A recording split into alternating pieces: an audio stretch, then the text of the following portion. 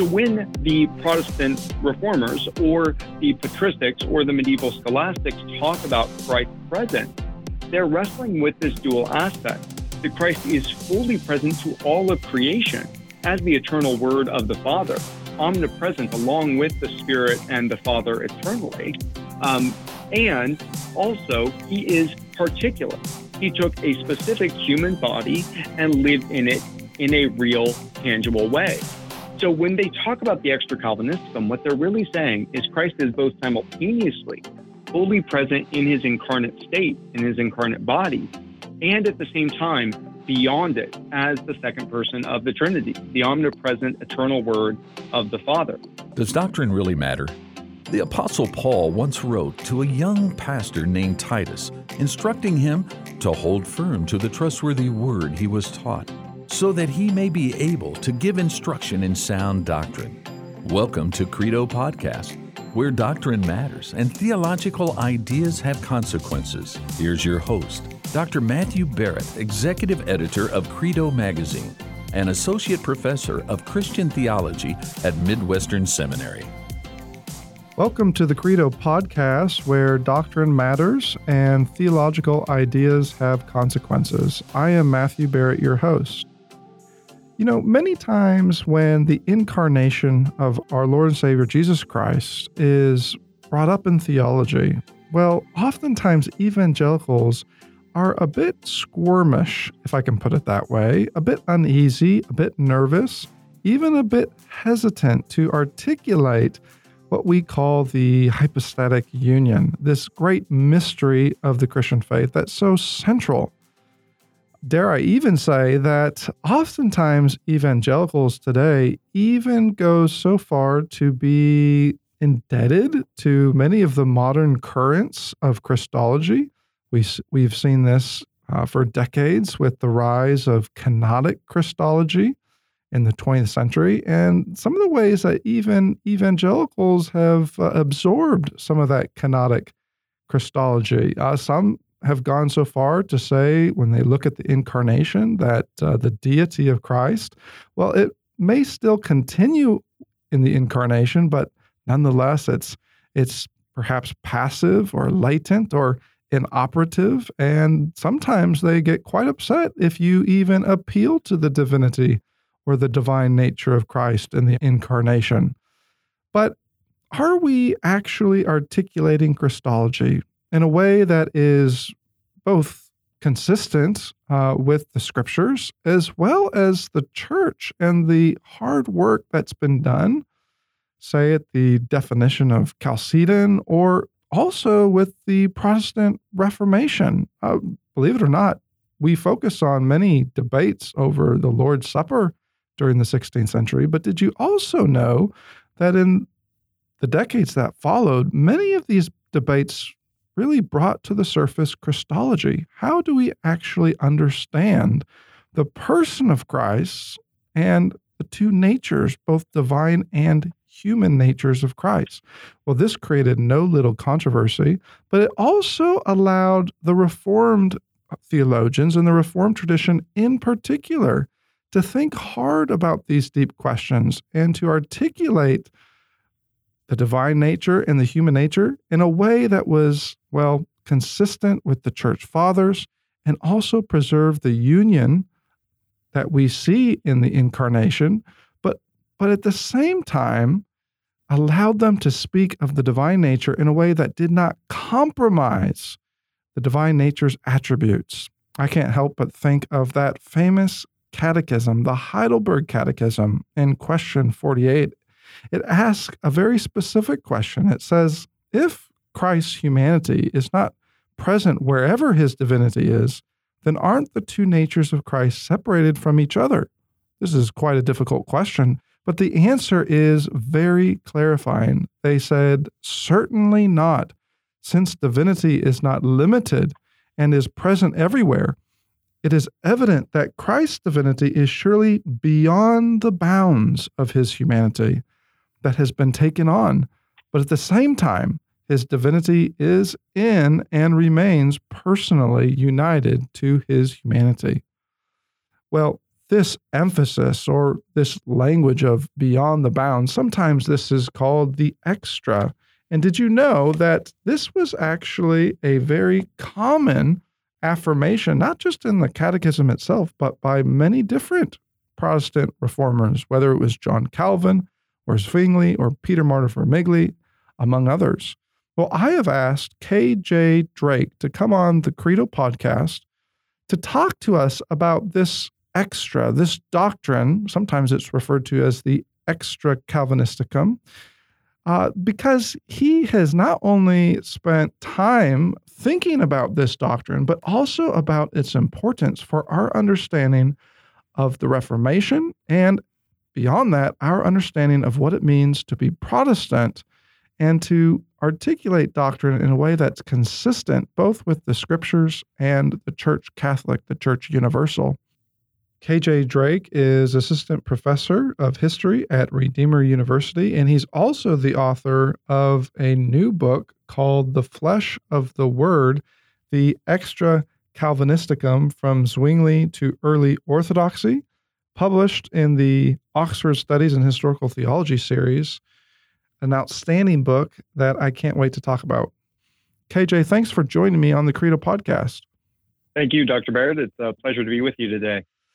Well, many of our listeners, maybe some of them have heard of this doctrine of the extra, but I'm guessing that some of them have not. Maybe you could take just a minute or two and right at the beginning of our conversation, can you just define what is it that both the Church Fathers as well as the Protestant Reformers, what is it that they meant when they referred, as I just said a minute ago, quoting from the Heidelberg Catechism, they referred to Christ's divinity as beyond the bounds of his humanity? Yeah, that's a great question. So this term extra Calvinisticum can sometimes lead us down the wrong path. This ultimately was a term of polemics that certain Lutheran theologians would accuse the Reformed of holding to the, quote, extra Calvinisticum, which literalistically translated means that strange Calvinistic beyond idea. But what this comes down to really is how is it that Jesus is both truly divine and truly human with respect to creation itself? In some ways, this idea of the extra Calvinisticum can arise from a very simple question that even a young child might be able to ask. Where is Jesus now? That question needs to be addressed according to his complex nature as the divine Logos and as the one who took flesh for our salvation. So when the Protestant reformers or the patristics or the medieval scholastics talk about Christ's presence, they're wrestling with this dual aspect, that Christ is fully present to all of creation as the eternal Word of the Father, omnipresent along with the Spirit and the Father eternally. And also, he is particular. He took a specific human body and lived in it in a real, tangible way. So when they talk about the extra Calvinisticum, what they're really saying is Christ is both simultaneously fully present in his incarnate state, in his incarnate body, and at the same time beyond it as the second person of the Trinity, the omnipresent eternal Word of the Father. The way you just articulated that is so very helpful, and it gives us a sense of how to even speak of the incarnation. I think oftentimes, sometimes even by significant theologians, oftentimes when the incarnation is explained, there can be a bit of a hesitancy, I think, to say that to say anything of the divine nature of Christ that would be beyond just the human experience. And so it does raise that big question, well, is the divine nature, is divinity, is it somehow circumscribed or limited just to the human nature? This extra that you're describing, if we take an honest look at the past, let's say 100, 200 years in modern theology, am I right in saying that, well, there's been some suspicion towards it? Yeah, I think there has been on a couple fronts. As you mentioned in your intro, especially coming out of 19th century German theology, there has been this emphasis on the kenosis of Christ, looking at Philippians 2 especially, that Christ emptied himself. And what did that mean? In many forms of Christology, this was the idea that Christ withdrew from his divine nature in some sense to take on human flesh. And this was really propelled in the rest of theology by Karl Barth and others, and directed at the extra specifically. So Barth specifically went from actually affirming the extra in his first dogmatic works to ultimately rejecting it when he came to write the Church Dogmatics, saying that it ultimately opened us up to another God. So for Barth, the focus was knowing God only in the incarnate Jesus Christ. And by doing that, he ended up arguing that to speak of the Logos, asarkos, the Logos without flesh, was a statement of unbelief. He called it, in the German, a theological industrial accident, was his term for it. And one of his concerns here was tied up with the idea of natural theology, especially in his context in the 1930s and into the 40s. If you remember the famous debate with Emil Brunner over natural theology, his concern was if you have a eternal Logos beyond the incarnate Christ, that opens up some other way of knowing God apart from the incarnate one. And therefore, he shut the door entirely on the extra Calvinisticum. And many figures followed him in the 20th century along that same route, either explicitly rejecting the extra as mistaken or by just failing to ever engage with its aspects. Wow. You know, the mention of Barth and his reasons for rejecting it does show, I think, just how different, in his case, you know, his version of a modern theology can be from so many of the Protestant reformers that came before him, who didn't just think that the extra was, say, convenient, but actually thought, no, this is essential, and maybe contrary to Barth, to be a little bit anachronistic here, even considered the extra something that we can know through the way God has revealed himself to us. Of course, many of them didn't have that type of allergy to natural theology in the way that Barth did, but it does shed light on just the contrast between the two. Now maybe I can just push in this direction a little bit more. Is it just Barth, or in your research have you also found that this type of suspicion seems to pop up with, you know, the modern period at large? Yeah, I do think the modern period at large has taken, because what we'll kind of discuss is that ultimately there were two ways of articulating this, the Lutheran and the Reformed. And modern theology, especially 19th century onward, has largely kind of operated in a kind of Lutheran idiom, focusing on either the expansion of Christ's human nature to cosmic proportions, or in some ways the reverse of that, of the diminishing of the divine nature into the human nature. And you see this in figures such as Pannenberg. Moltmann, to a degree, has an aspect of this, but also in just kind of general treatments of Christology, the divine nature of Christ is often neglected during his earthly ministry. And sometimes you can have the flip side in the more folk expression that after the ascension, the humanity goes away, right? You kind of get that idea, especially when you talk to congregants sometimes, that Christ stops being incarnate after the ascension. And the traditional Chalcedonian doctrine rejects both of those. That once Christ becomes incarnate in time, he is fully God and fully man, truly God and truly man, from that point into the new heavens and the new earth and perpetually, right? And so what the doctrine of the extra is trying to do is to preserve this idea of truly God and truly man from the moment of incarnation into the eschaton.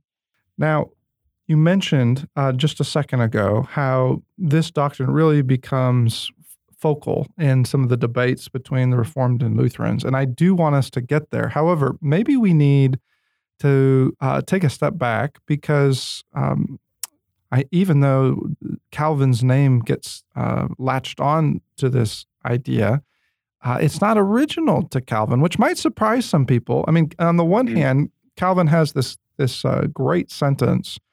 This is from his Institutes, and I'm just reading a snippet of it, where he says, "Here is something marvelous. The Son of God descended from heaven in such a way that without leaving heaven, he willed to be born in the Virgin's womb, to go about the earth, and to hang upon the cross. Yet he continuously filled the world, even as he had done from the beginning." Now, that's a very succinct way of describing this extra as we have. But folks may be surprised to learn that this isn't original with Calvin. I mean, well, I suppose if we went way back, you can even hear the Apostle Paul coming out and some of the language that Calvin's using when he says he continues to fill and sustain the world from the beginning. But can we also say that this idea precedes the Reformers and say the Church Fathers? Certainly, yes. This idea of the extra, especially as it's expressed in Calvin there, in almost this doxological mode of this praise to the infinite one who became a finite human while remaining infinite. You can see that throughout the Church Fathers. Athanasius makes express statements of it on the Incarnation. There are hints of it in passages in Origen. You can also see it expressed in Cyril of Alexandria. And Augustine has an entire letter, the letter to Dardanus, that engages with this idea. Those are really well documented in the work of David Willis in Calvin's Catholic Christology, as well as Andrew McGinnis's work, The Son of God Beyond the Flesh, that looks at the pre-Reformation period, especially of the extra. And so I really utilized those works a lot when I did mine. But you also see it in the Middle Ages. McGinnis especially shows how Aquinas uses this idea to help us understand the relationship of Christ's body in the tomb and Christ's divinity at the same time. So this has ample precedence before the Reformation, but it really is in the Reformation where the doctrine comes into its own, as there is actual dispute over the matter.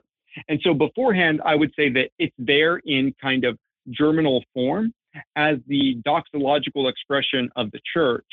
And it's with the Reformation that it emerges as a kind of self-consciously articulated doctrine.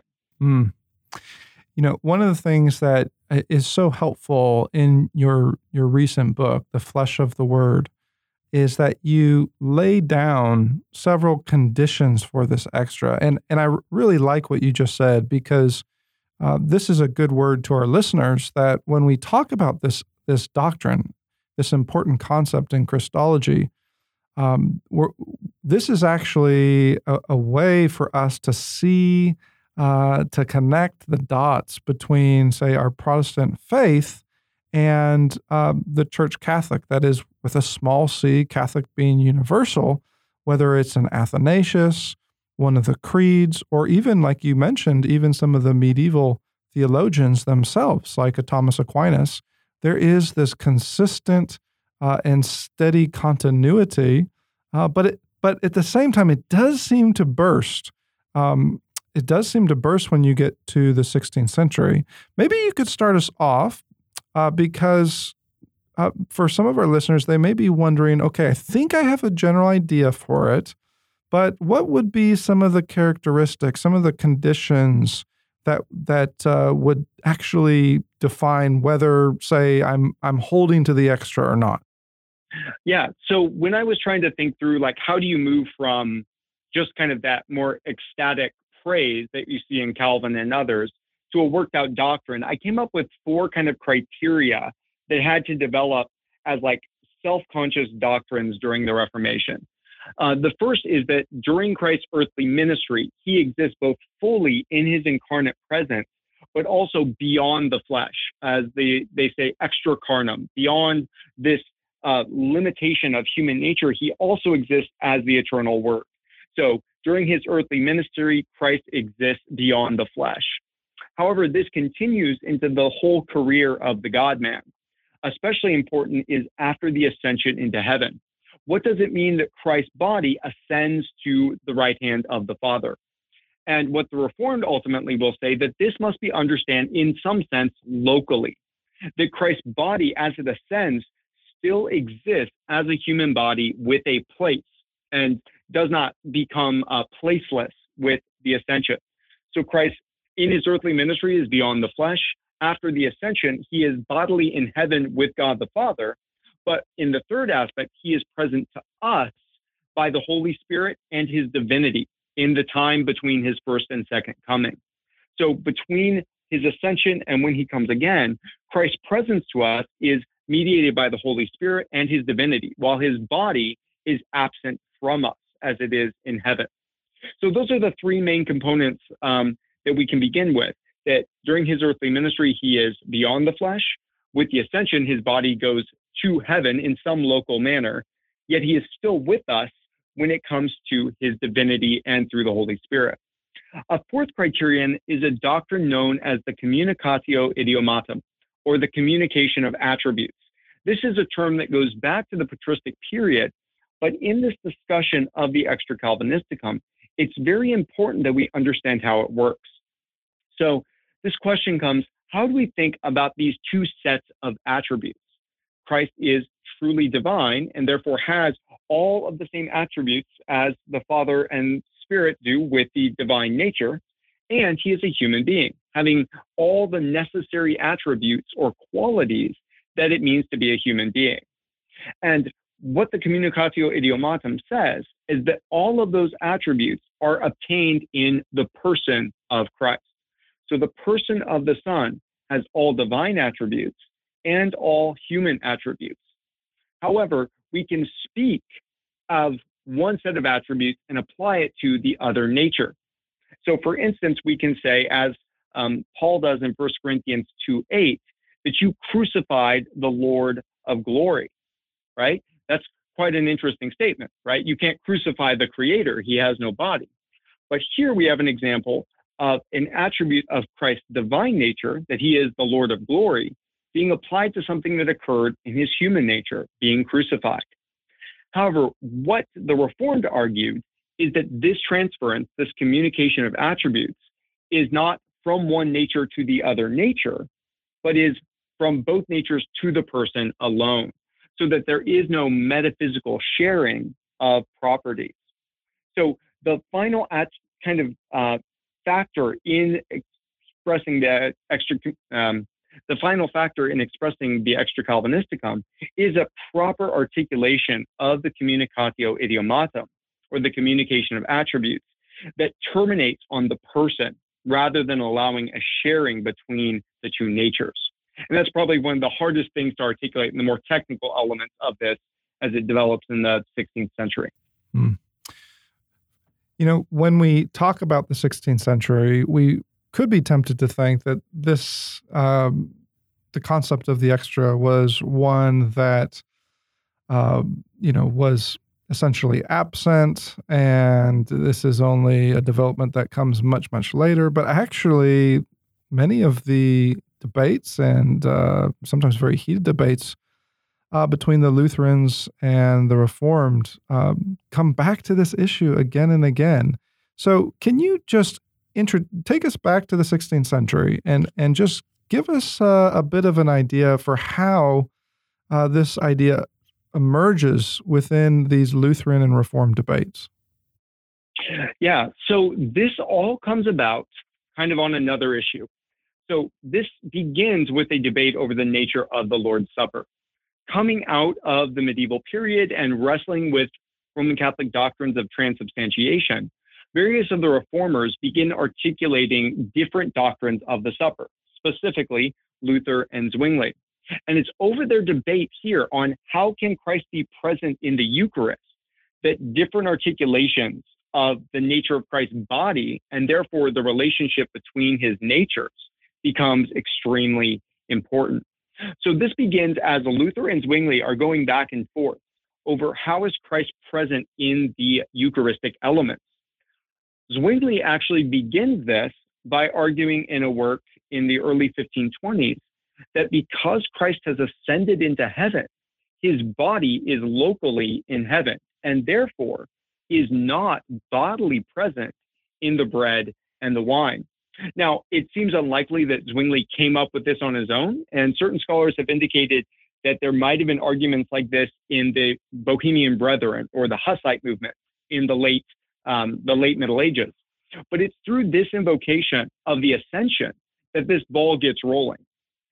In light of this argument, Luther, who argued for a corporeal presence of Christ in the elements, had to articulate how is it that Christ's body, which we see has ascended into heaven, is in, with, and under, as the Lutheran tradition will come to say, the bread and the wine. And so he ends up with a doctrine that we end up calling ubiquity. So through his careful articulation in response to Zwingli, Luther will argue that Christ's human body, because of the incarnation, takes the property of omnipresence and therefore can be on all of the Eucharistic tables around the world every time the Lord's Supper is done. This idea of ubiquity versus the extra Calvinisticum will really be the driving force between the Reformed and the Lutheran division on this issue. It will come up again and again, and the next generation of theologians will have to articulate both positions more clearly and with the best tools they have at their disposal.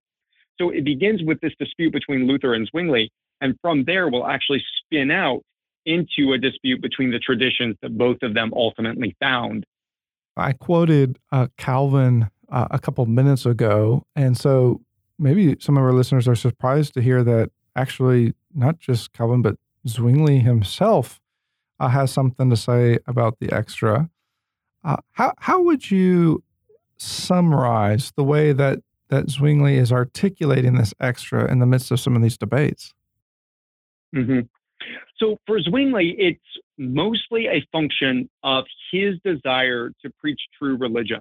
One of the things that I appreciated getting to do this study was spending a lot of time with Zwingli. He's often overshadowed by figures like Calvin, and it should be admitted that Calvin is a more impressive theologian in many ways than Zwingli was.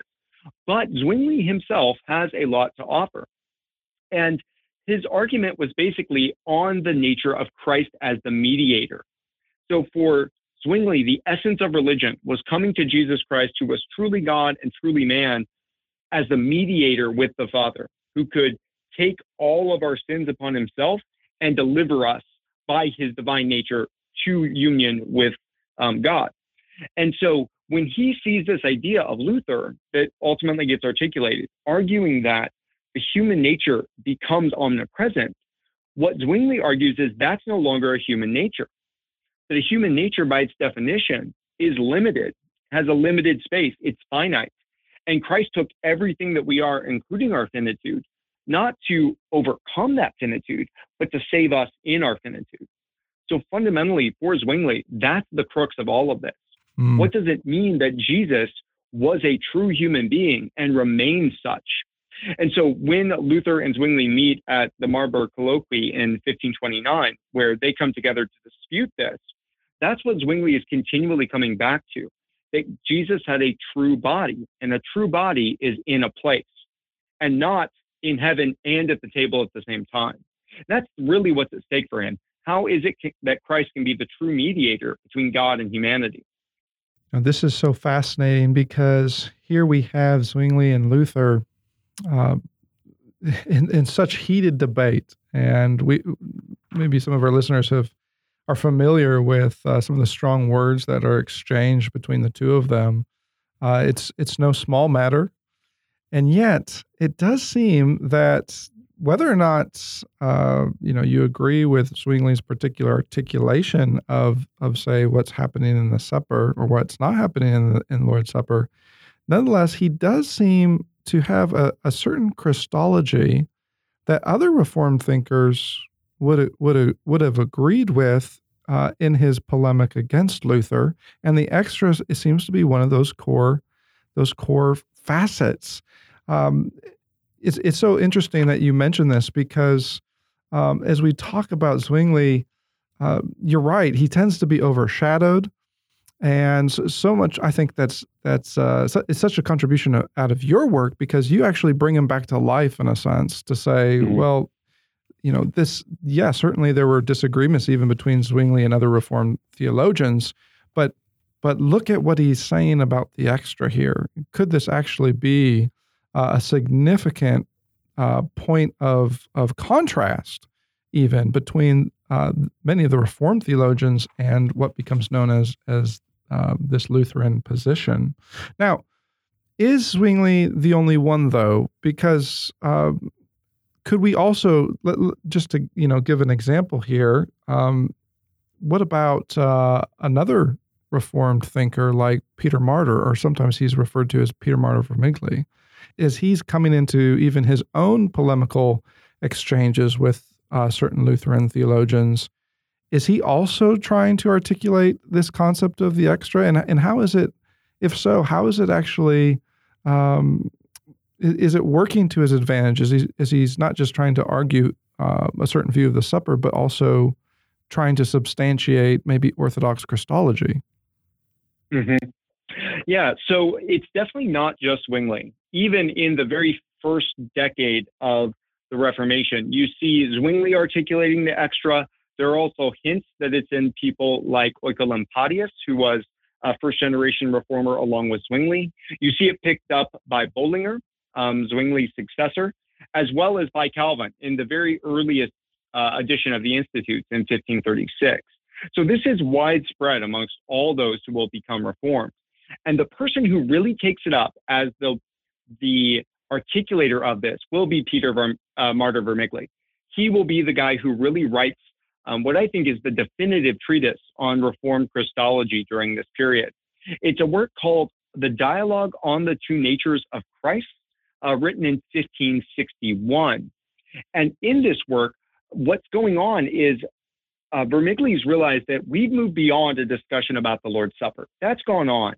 But as various Lutheran theologians try to articulate this idea of ubiquity, that Christ's body is omnipresent, they are beginning not just to have what Vermigli thinks is a wrong view of the supper, but in supporting that, they are falling into Christological error. And so he's especially concerned with a Lutheran theologian named Johann Brenz, who was an early figure around Luther and was very prominent throughout probably the 1520s up until about 1570, very active. What Brenz ends up arguing in order to support Luther's position is that from the very moment of incarnation, Jesus Christ's body is omnipresent. So Christ's body is literally everywhere in creation from the moment of incarnation itself. And Vermigli wants to push back on this. So he writes this dialogue between two figures, one representing Johann Brenz, and most of the figure's quotes come directly from Brenz's work, and the other representing Vermigli. And what he's trying to argue is that according to Catholic Christology, going back to the ancient Council of Chalcedon, that we cannot do this. This is fall into the error of Eutychianism. So Eutychianism is the heresy that would hold that the two natures of Christ, rather than maintaining their distinctiveness without confusion or separation, mold into one to become what they call a tertium quid, or a third thing. What Vermigli says is the Lutheran Christology coming out of Brenz ultimately is collapsing the two natures, such that Christ's human nature is no longer human, but it becomes quite literally divine. And so Vermigli, throughout this dialogue, is utilizing all of the resources that he has from both his scholastic training and his humanist training to overcome this idea, relying on arguments from Scripture and the Church Fathers and the councils to try to show why the Extra Calvinisticum is the only way to articulate a fully Orthodox Christology.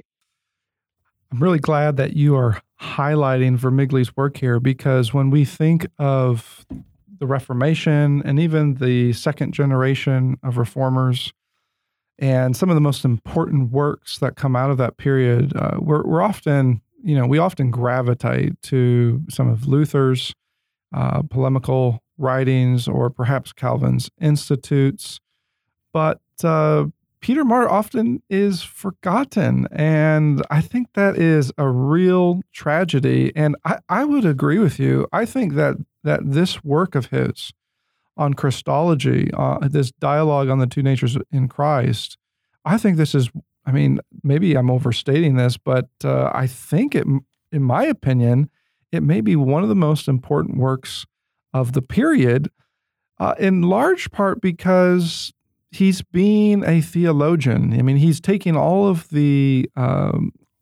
training that we see really flower and blossom in the Reformation, biblical exegesis, and its attention to church history and Catholicity, as well as some of its theological insights over, say, justification. But here he's turning a corner, really, and he's saying, well, we also have to think very carefully about Christology so that we do not fall into a mistake like Eutychianism. Would you say, I mean, as you've reflected on this, I mean, Peter Martyr Vermigli, there's different ways he's been described. I mean, clearly he has this Reformed context in which he is writing. But of course, I think one of the things I like about him so much is, and we can't say this of all the reformers, but we can of Peter Martyr, is that he has this education and training and deep, deep knowledge in scholastic theology that I think in this debate really helps him. You see, I mean, because in arguing for the extra, you have to be very precise, and scholastic theology at this point is quite precise in terms of what actually counts as Orthodox Christology.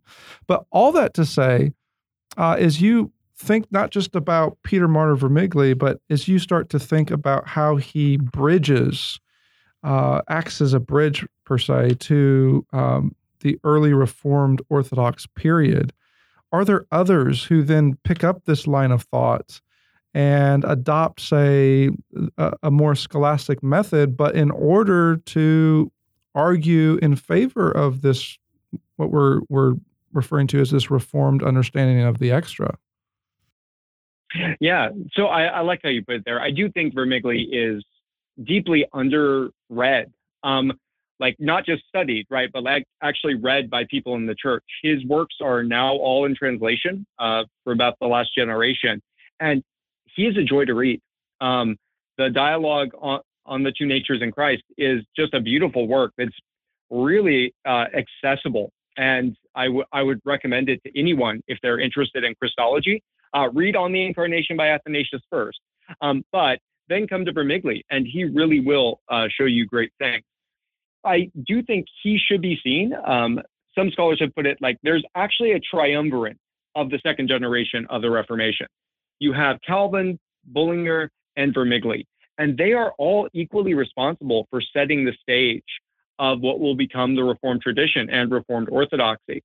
In fact, when in my book, what I really found is, like, I kind of started off wanting to look at Calvin more, and what you find out pretty quickly is that Calvin really didn't write much about the extra. He wrote a couple of statements in the Institutes that you've quoted, one of the most famous, right? And he has a little bit of comment in some of his commentaries. But what I found out is basically he wrote a letter saying that I didn't need to write on this because Vermigli did it. He was very aware of Vermigli's work here and considered it like, I don't need to write a treatise on Christology. Yeah. It exists out there. Go read Vermigli. Wow. And that same spirit of Vermigli's careful balancing of humanism in the form of dialogue with scholastic chops and philosophical ability will really carry on into the early Reformed Orthodox period. And so my last chapter picks up on a figure who's very little known, but is extremely important as we see this transition from kind of the Reformation into Reformed Orthodoxy proper, named Anton de la Roche-Chandoux. Chandoux is a fascinating figure that kind of follows along this necessary movement from being a student of the Reformation into a fully confessionalized church coming out of the Reformation. What are we going to do now that we're not just reforming, but we've got to create churches with fully orbed academies and defended theology? And so he actually was at Geneva for a brief time, trained under Beza and Calvin. He was the first assistant pastor in Paris in the Huguenot church there until he had to flee after he was imprisoned for owning a copy of Calvin's Institutes. And he was extremely active in the French Reformed churches. And one of his works that was part of this ongoing attempt to bring the best of scholastic thought to the Reformed tradition was a work called On the True Human Nature of Jesus Christ, or which I call in the book just De Veritate, On the True Human Nature of Jesus. And here he says we need to have a shift, right? There's a lot of good to humanistic style that you see in Calvin and even in Vermigli and others. But he says we need to go to the scholastic method because we are getting complicated here. If we want to lay out the very clear position, exactly where we disagree, we need to return to and reform the scholastic methodology of the Middle Ages, setting out very clearly what are our principles from Scripture, how are we arguing from them, what distinctions are we making, and how can these come together to express the truth. And so Chandu really is taking the extra to a whole new level. And he doesn't do this just on his own, but in response to the continual development of Lutheranism as well, which is also turning to a more scholastic method. And so his work really shows how scholasticism is the Reformed scholasticism is a kind of natural outworking of the desires of the Reformation, not as some have claimed, a movement away from it, but really fulfilling the very purpose that they had of articulating the truths of Scripture fully and clearly to defend the faith. That's really what Chandu is doing with his work.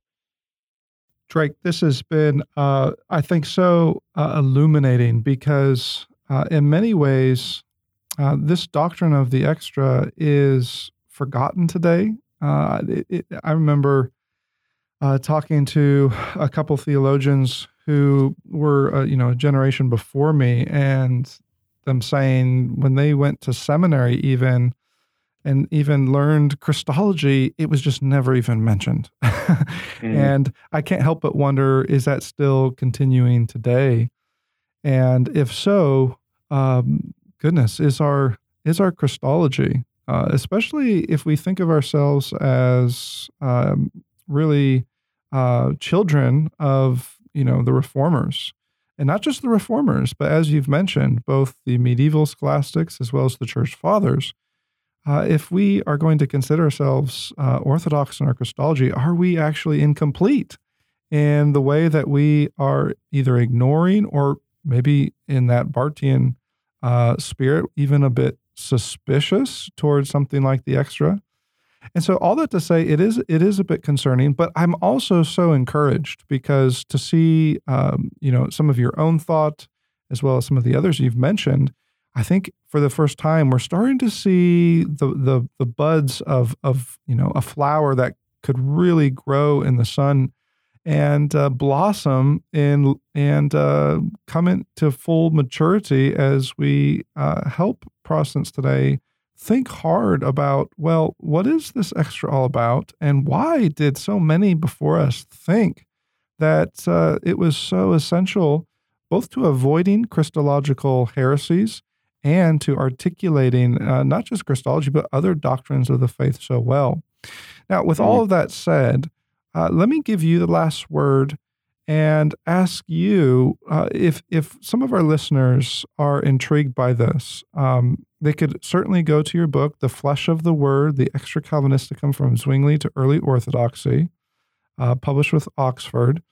But what would be some go-to resources, maybe even from the past, that you would say you should definitely read this? Yeah, so to really get a handle on this, we need to go back to the ABCs of Christology and what does it mean to know Jesus as the eternal Word from the Father who took our flesh to redeem us from sin. And so I think the place that you need to start with all this is probably Athanasius on the Incarnation. One of everything else in Christology is in some ways footnotes on that. So I begin there, which is there to defend the Nicene tradition that Jesus Christ is consubstantial with the Father. And it's that glorious mystery that we celebrate, that the one who is God took our very flesh. So I would begin with Athanasius, and you will find in his work a clear articulation of the extra. And from there, I would turn to look at the Council of Chalcedon especially. You can go out and find the Chalcedonian Creed and see how carefully the fathers articulated this, that Christ is one person in two natures, without confusion, without change, without division, and without separation. That this is the great mystery of our faith. Along with that, I'd recommend the tome of Leo the Great, which comes right before the Council of Chalcedon. All of this aspect is really just contained there. From that, I would really recommend, as I said before, the dialogue on the two natures in Christ by Vermigli. I think that would be a great way to dig into this more fully. And he's just a joy to read. And if you want to be introduced to a reformer that you maybe never heard of that has a cool name, go check out Peter Martyr Vermigli as well. We've been talking to K.J. Drake, Assistant Professor of History at Redeemer University in Ontario. He's also the author of The Flesh of the World, the Extra Calvinisticum from Zwingli to Early Orthodoxy. And I would encourage our listeners, if you haven't read this or perhaps even encountered this doctrine of the extra, definitely do go to some of these resources that he has recommended, from Athanasius to Vermigli. I think your eyes will be open to a whole new world of Christology that perhaps you never considered before, and one that is drawing from the rich text of Scripture itself as it articulates in a very beautiful and mysterious way what the incarnation is all about. Now you can fill up on theology each day by visiting credomag.com. There you will find the latest issues of Credo Magazine with articles on key doctrines of the faith and regular video interviews with Dr. Matthew Barrett, where he answers some of the toughest theological questions of our day. Be sure to subscribe to Credo Podcast to join the conversation, a conversation where doctrine matters.